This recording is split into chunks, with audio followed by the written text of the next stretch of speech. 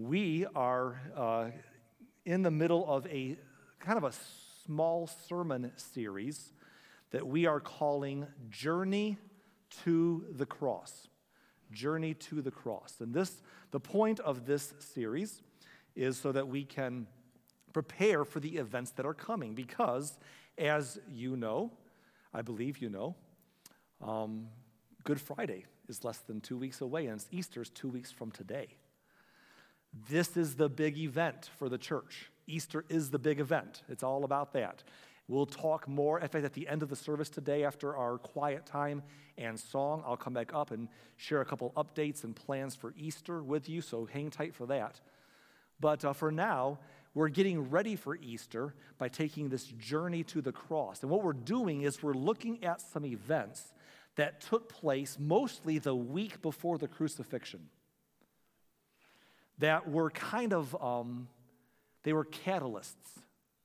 They were gasoline on the fire.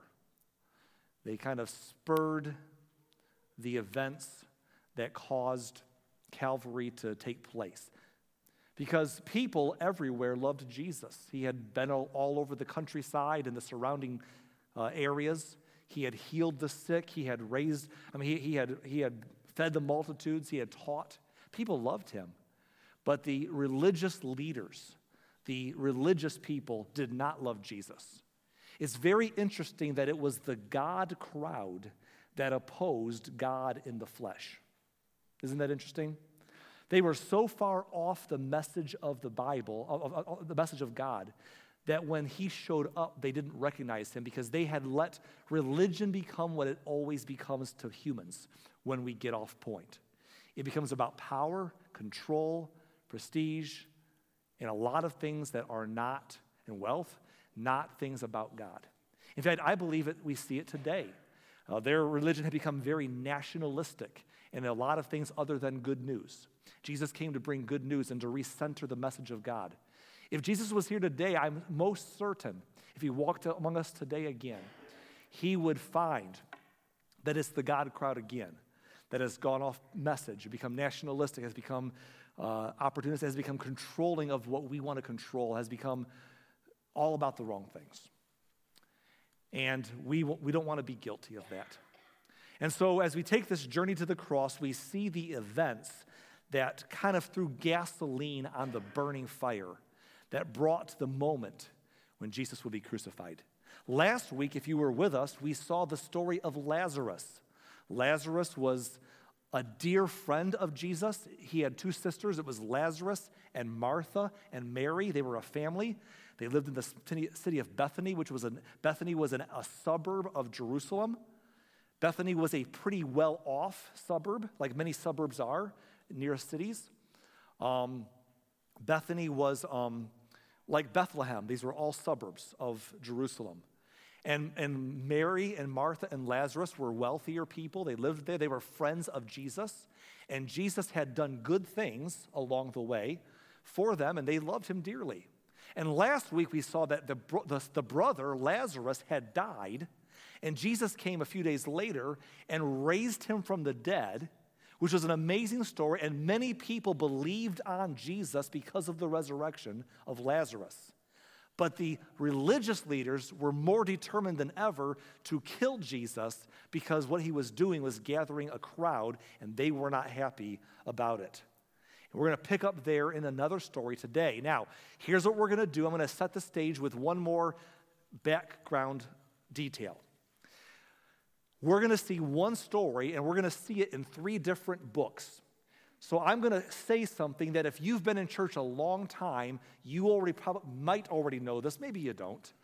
But I don't want anyone to miss what we're saying today. So let me explain something basic about the Bible. The Bible, the New Testament, or the Christian scriptures, we could call them, contain 4 accounts of the life of Jesus. The 4 accounts of the life of Jesus, they call them the gospel accounts. The word gospel simply means good news. Jesus' life was good news for all of us. Those 4 accounts of Jesus' life are written by Matthew, Mark, Luke, and John. And these 4 accounts tell the same story about the same person, but they sometimes tell different details about the same story. Matthew, Mark, and Luke are the most close to each other in story style, but John is the most unique. John had the most unique perspective. John was the one closer than almost anybody to Jesus himself. And so he has the most unique of the four gospel accounts.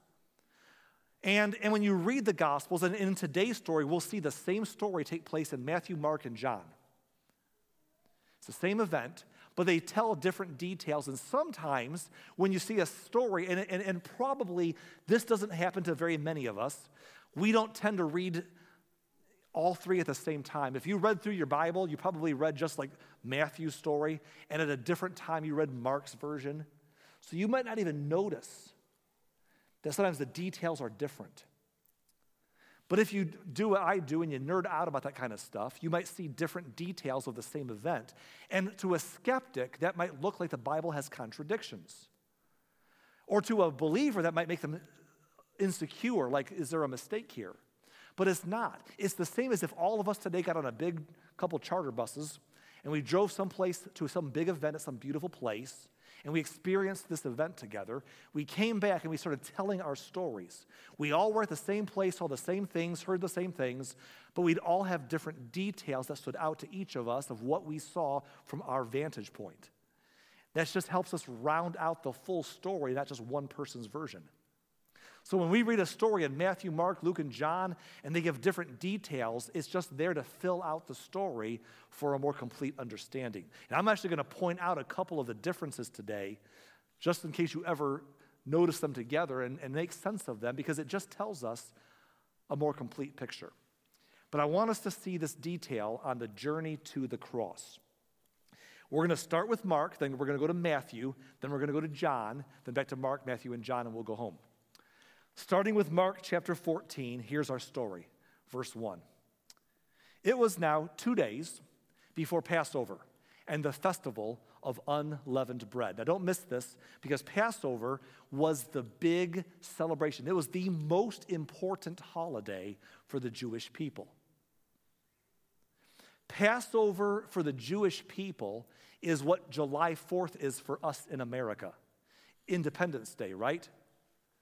Actually, it was a bigger deal. Passover was a bigger deal to them than Independence Day is to us.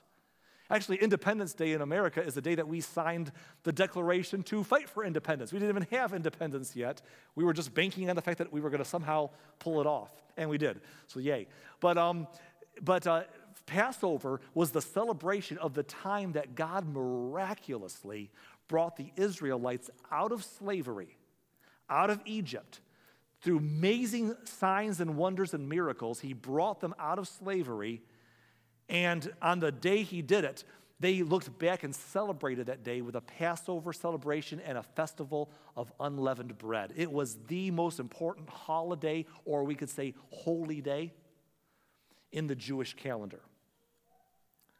And they made a big deal about it every year. People would come flocking back into Jerusalem for Passover. It was a full city. All the motels all the Airbnbs were signed up. Everything was filled in Jerusalem at Passover time. Probably Bethany and Bethlehem and towns nearby also received a surge in business because Passover was a big deal, especially at the temple in Jerusalem. So it says that the leading priests and the teachers of religious law were still looking for an opportunity to capture Jesus secretly and kill him. Again, he didn't fit into their religious box. They had the religion the way they always did their religion, and Jesus came along and didn't do it the way they did it, so he must be wrong. And so they opposed him, and they felt so spiritual, but they were so opposing of what God was doing that they couldn't even see it in front of their eyes. So they decided they're going to kill him. But, verse 2, they said, but not during the Passover. Not during the Passover celebration, they agreed, for the people might riot. Because the people who were pouring into the city saw Jesus' miracles all around, and they loved him.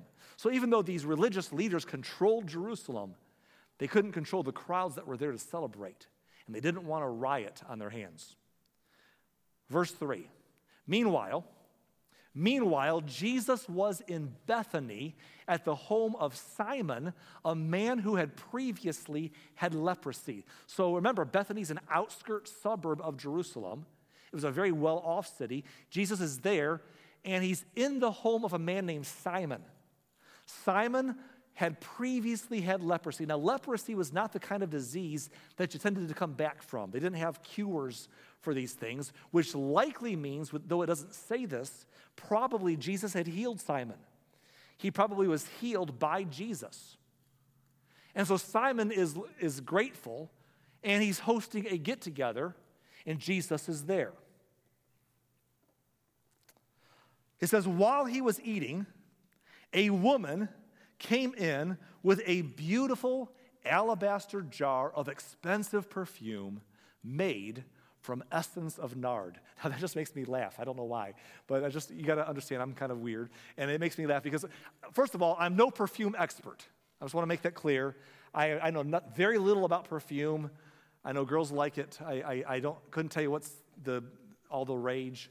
I don't know what's bougie out there in the perfume world, but I know that, hey, it's a thing. I know that when I was a single young man looking for a job in the area, for a better job, I once got suckered into a meeting for an interview where a bunch of us were pitched a multi-level marketing scheme to try to sell perfume door to door, and I walked away.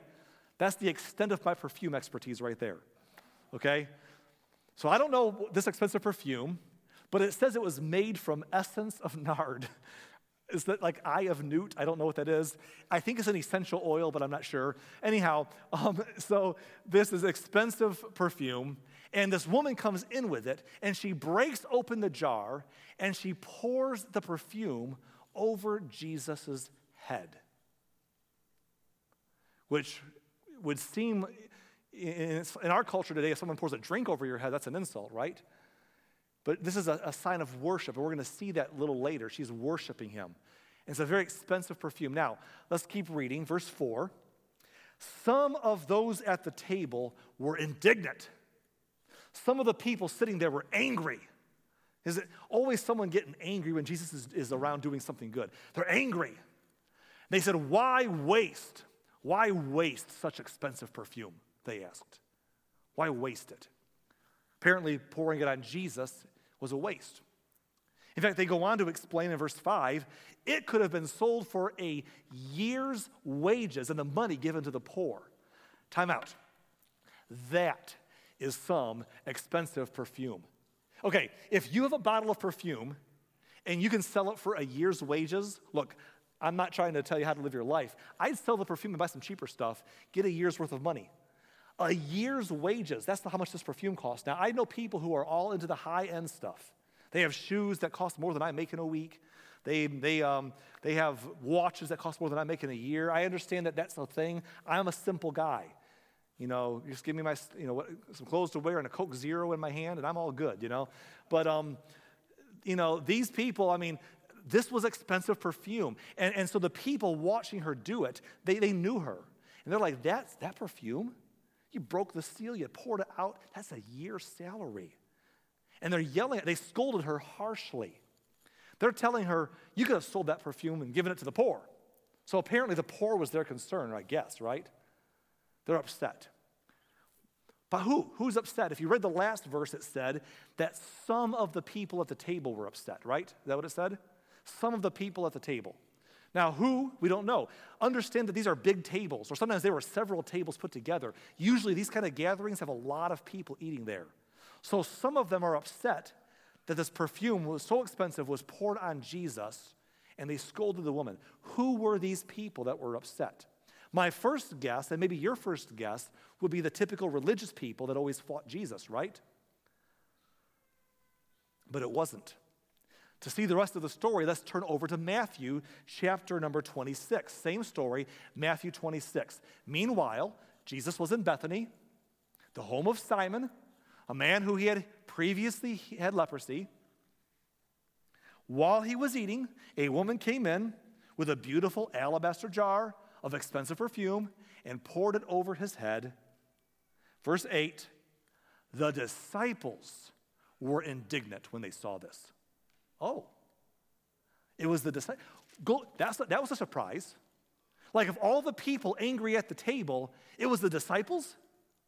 Aren't these the guy in Jesus' corner? If anyone should have Jesus as bad, I mean, I know they're not mad at Jesus. They're mad at the woman for wasting the perfume on Jesus. Maybe they're a little mad that Jesus let her do it because he has a tendency of seeing these things coming. They're upset. They're chewing her out. Who's chewing her out? The disciples. Of all the people at the table chewing this woman out, it's the disciples? I didn't see that coming. What would cause these guys to be so angry? What a waste, they said. It could have been sold for a high price and the money given to the poor. There's the poor again. Usually when we're upset, we got to spiritualize our reasons. Could have been given to the poor. So what got the disciples all stirred up? That seems surprising. Well, to see the rest of the story, let's turn over to John. John chapter 12 and beginning in verse 1. 6 days before Passover celebration began, Jesus arrived in Bethany, the home of Lazarus, the man whom he had raised from the dead. Now, if you're looking closely, you might think there's contradictions already here. Earlier it said it was 2 days before Passover, and he's at the home of Simon, a man who had been healed from leprosy. But now the same story says 6 days, and it mentions the home of Lazarus. Which is it? And it's not very hard to figure out if you think about it. What it's saying in John chapter 12 is that Jesus arrived, right? He arrived 6 days before Passover. Before the Passover began in Jerusalem, Jesus arrived in Bethany 6 days before. But Matthew and Mark tell us that 2 days before Passover, he's eating a meal at Simon's house. So the difference of days is that in one day he arrives, a few days later he's eating dinner with Simon. But here it says the home of Lazarus. But it doesn't mean the house of Lazarus. It says he arrived in Bethany, the home of Lazarus, or in other words, the hometown of Lazarus, the man Jesus had raised from the dead. Why does John point out that Bethany is the home of Lazarus? Well, if you were with us last week, you see that it was John, one chapter earlier, it was John that told us the story of Lazarus being raised from the dead.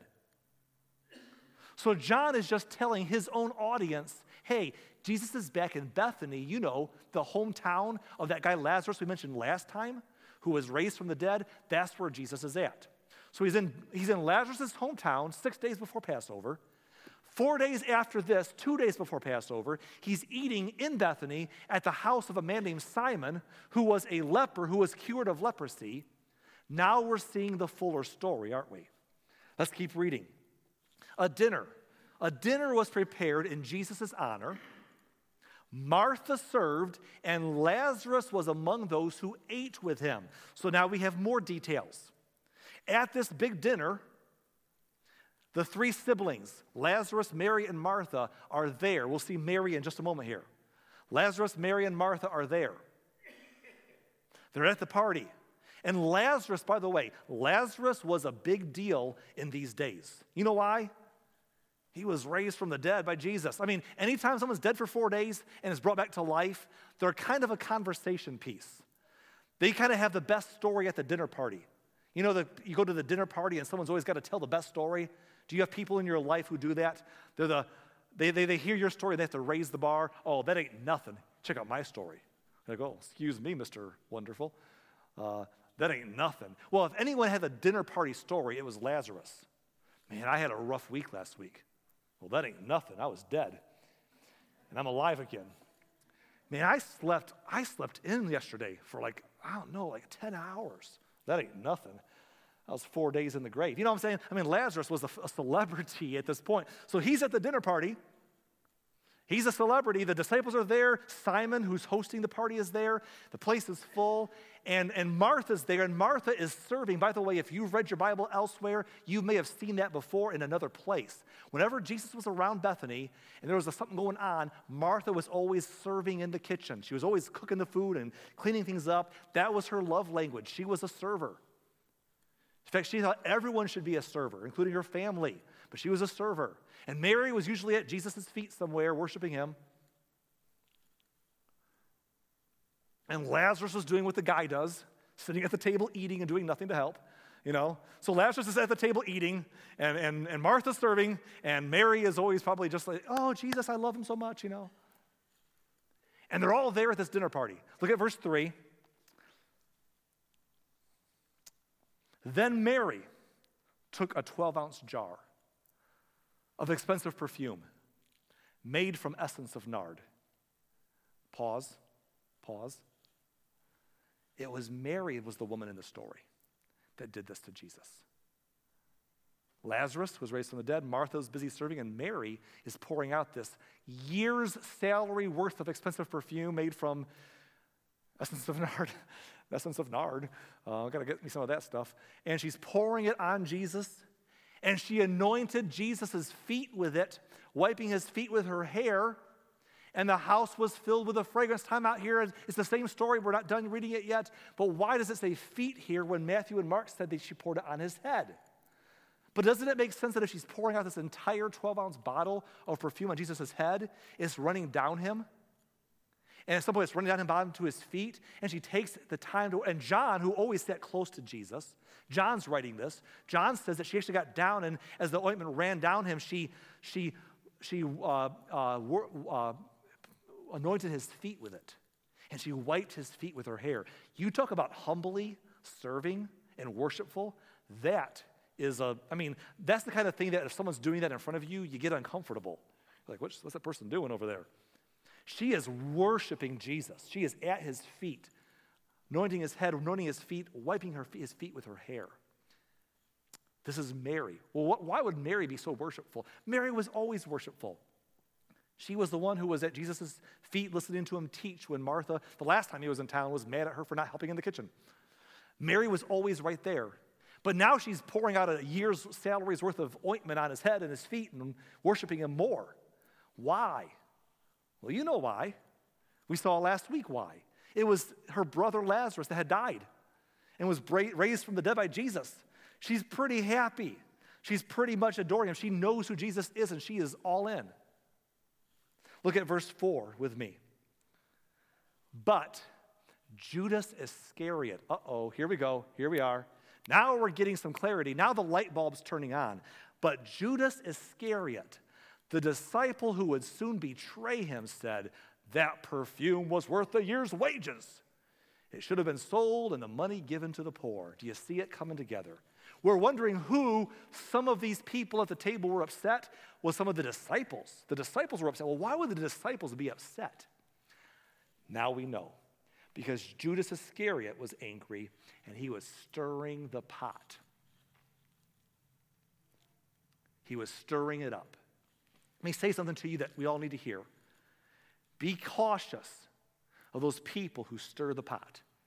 Wherever you go, this is true in any part of life, when you find a bunch of people or a group of people getting disgruntled or upset about something, almost always there's somebody or two at the beginning of it all stirring the pot. This is true at our job sites, in our work environments. This is true in our communities, in our schools. This is true in our political landscape. It's true. I've been in church world my whole life. I've seen this over and over again in church through the years. You find somebody who's upset at things, they don't like how things are being done, or they're mad at this or mad about that. When you find a group of people, all of a sudden out of the blue, there's a group of people who are upset or not healthy in their attitudes. Like, what's going on? Why are they getting toxic? You'll almost always find somebody stirring the pot. Who's the person stirring the pot? In this case, it was Judas Iscariot. He's upset. He thinks we could have sold that money for a year's worth of wages. That's a lot of money. And of course, giving it to the poor. You always got to spiritualize your disgruntledness, don't you? It's all about the poor because, it doesn't sound good otherwise. And so this could have been given to the poor. And Judas is so upset that Mark tells us all the disciples got worked up by the instigator. By the way, be very careful, all of us today. If you find yourself getting bothered by things and upset and discontent or disgruntled at things around you that you're a part of, ask yourself, is there someone in your life stirring it up?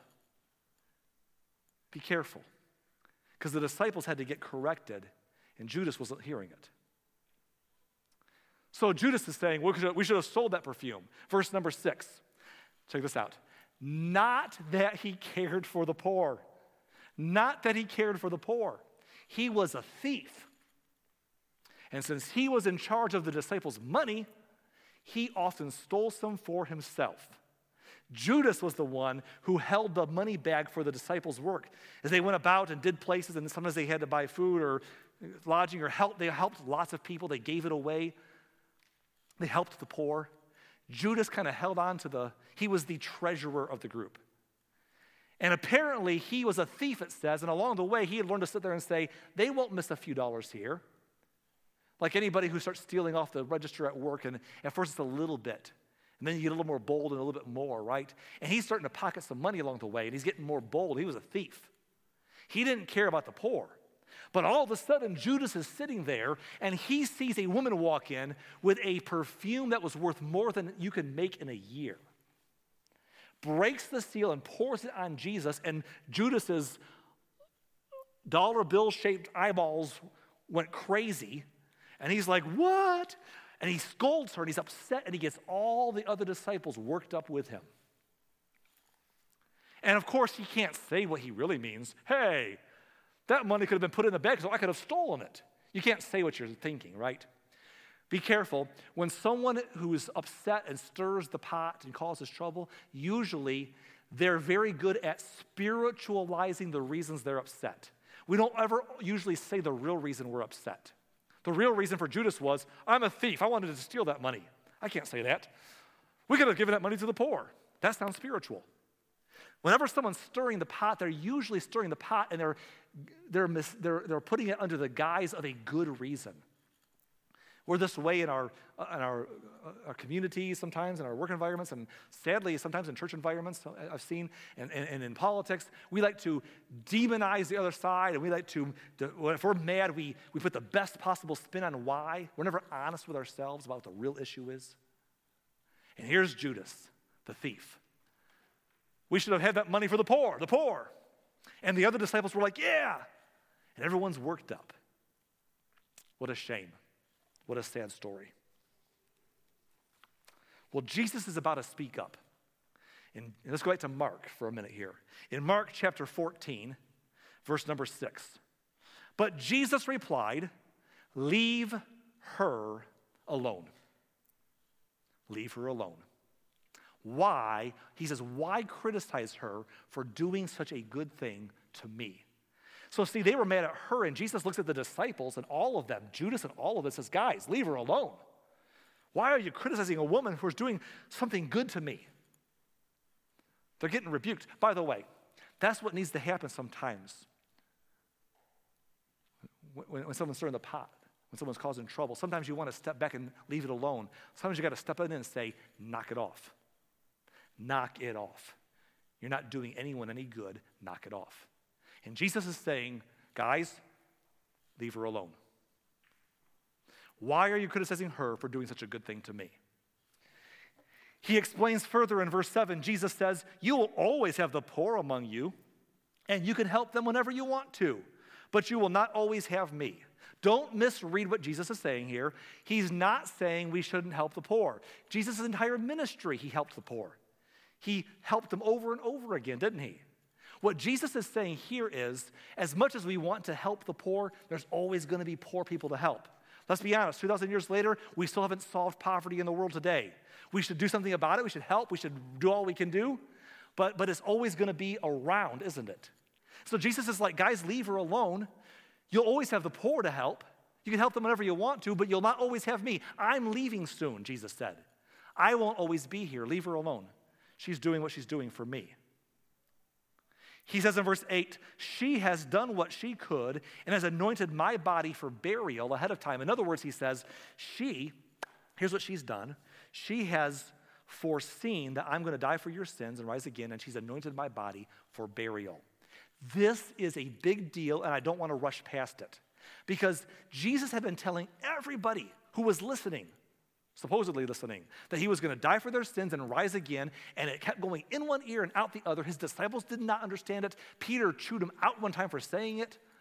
And here's a woman who she heard it and she got it. And she's anointing his body for burial.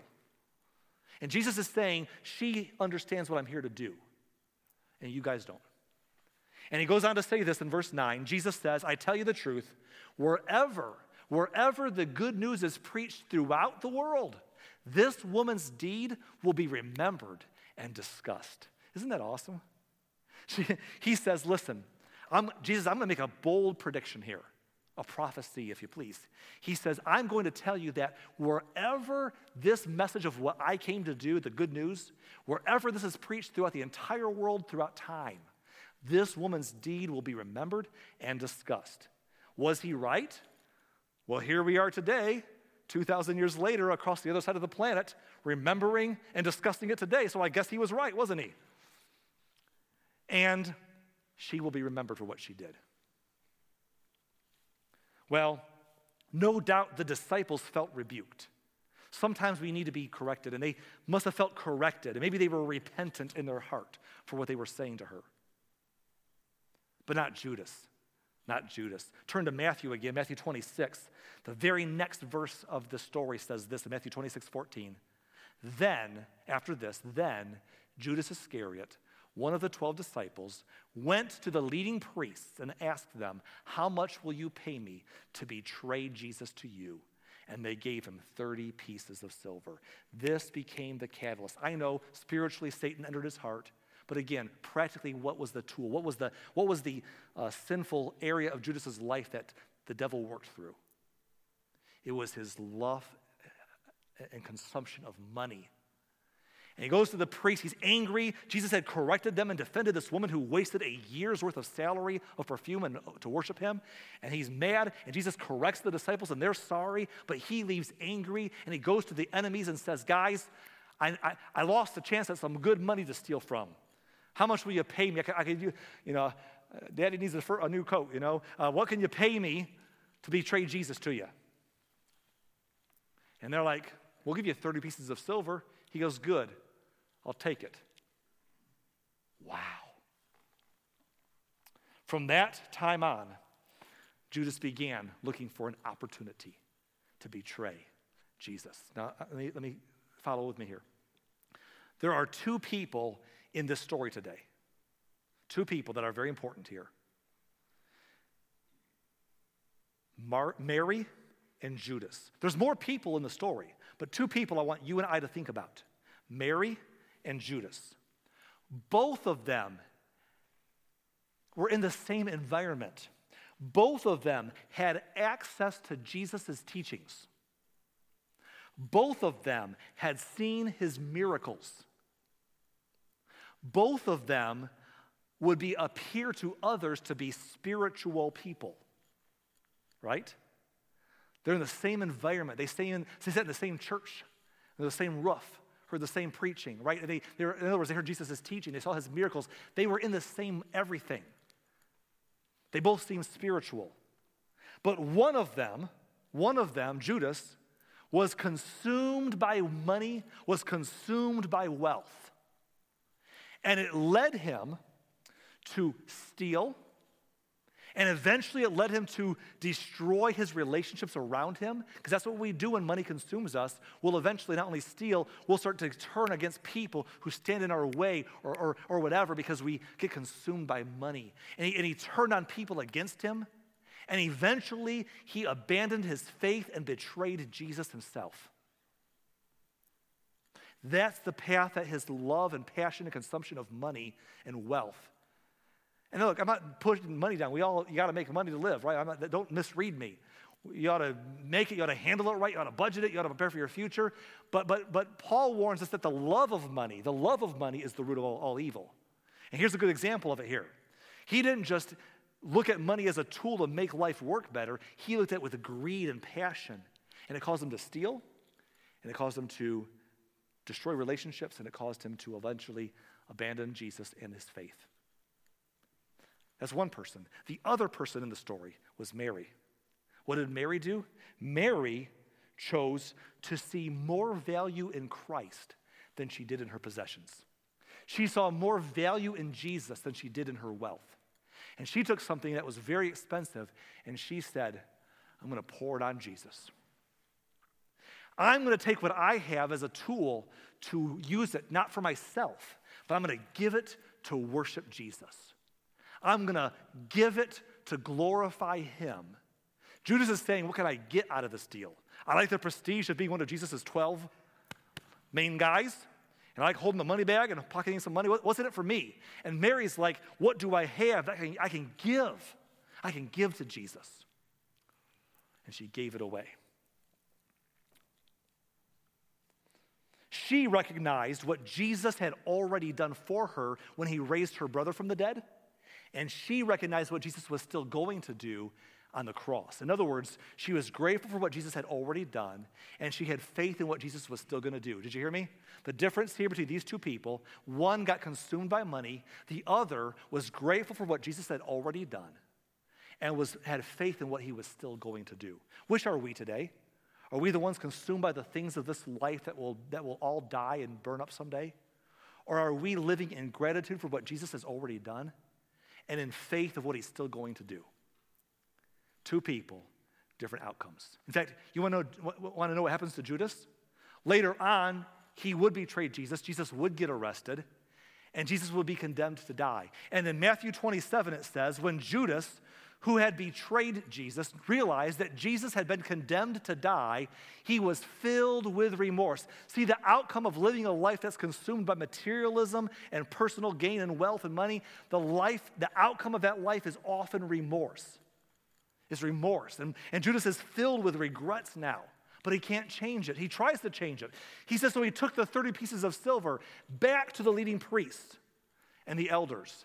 And he says here, in the next verse, I have sinned, he declared. I betrayed an innocent man.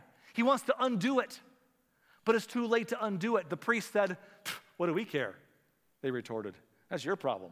See, the problem is the people in your life who will take you down a bad path, the people who will pull you away from God, are the people who will abandon you when regret and remorse set in. And here is Judas now saying, guys, I made a mistake. And they're like, that's your problem. We don't care. Thanks for your help. Get out of here now. And Judas realized there was no undoing what he had done. Verse 5, then Judas threw the silver coins down in the temple, and he went out, and he hanged himself. What a sad ending to a life that was once so close to Jesus, but consumed with the things of this world more than his Savior. The wrong heart towards money and materialism does not bring us joy or a happy ending in life. But as Mary showed us, the right heart, our faith in Christ, our love for God, does bring joy and a happy ending in life. Well, back to John 12 real quick as we wrap up today. Verse 9, when all the people heard of Jesus' arrival, Jesus had arrived in Jerusalem. He arrived for Passover time. When all the people heard of Jesus' arrival, they flocked to see him and also to see Lazarus. Did I mention that Lazarus was a big deal? He was a party talking point. The man that Jesus had raised from the dead, yeah, they flocked to see him. You could sell tickets for that one, right? Verse 10, then the leading priest decided to kill Lazarus too. We got to kill Lazarus too, man. Can't just kill Jesus, got to kill Lazarus. Why? Because it was because of him that many of the people had deserted them and believed in Jesus. It's always about their control and their power. And they're like, these people are leaving us and believing on Jesus because of Lazarus. We better kill Jesus and Lazarus. By the way, you ever think about how dumb decisions are? Like, here's their thought process. This guy can raise people from the dead. Let's kill that guy and kill the guy who is the resurrection. Didn't turn out very well for them in the end. They would kill Jesus. He would arise 3 days later, and they would go into obscurity, and 2,000 years later, we're worshiping Jesus still. Didn't work out very well, did it? But this is what they're doing. They're going to kill Jesus and kill Lazarus too. And that brings us to one last story before the crucifixion. And that's next Sunday. Don't miss it.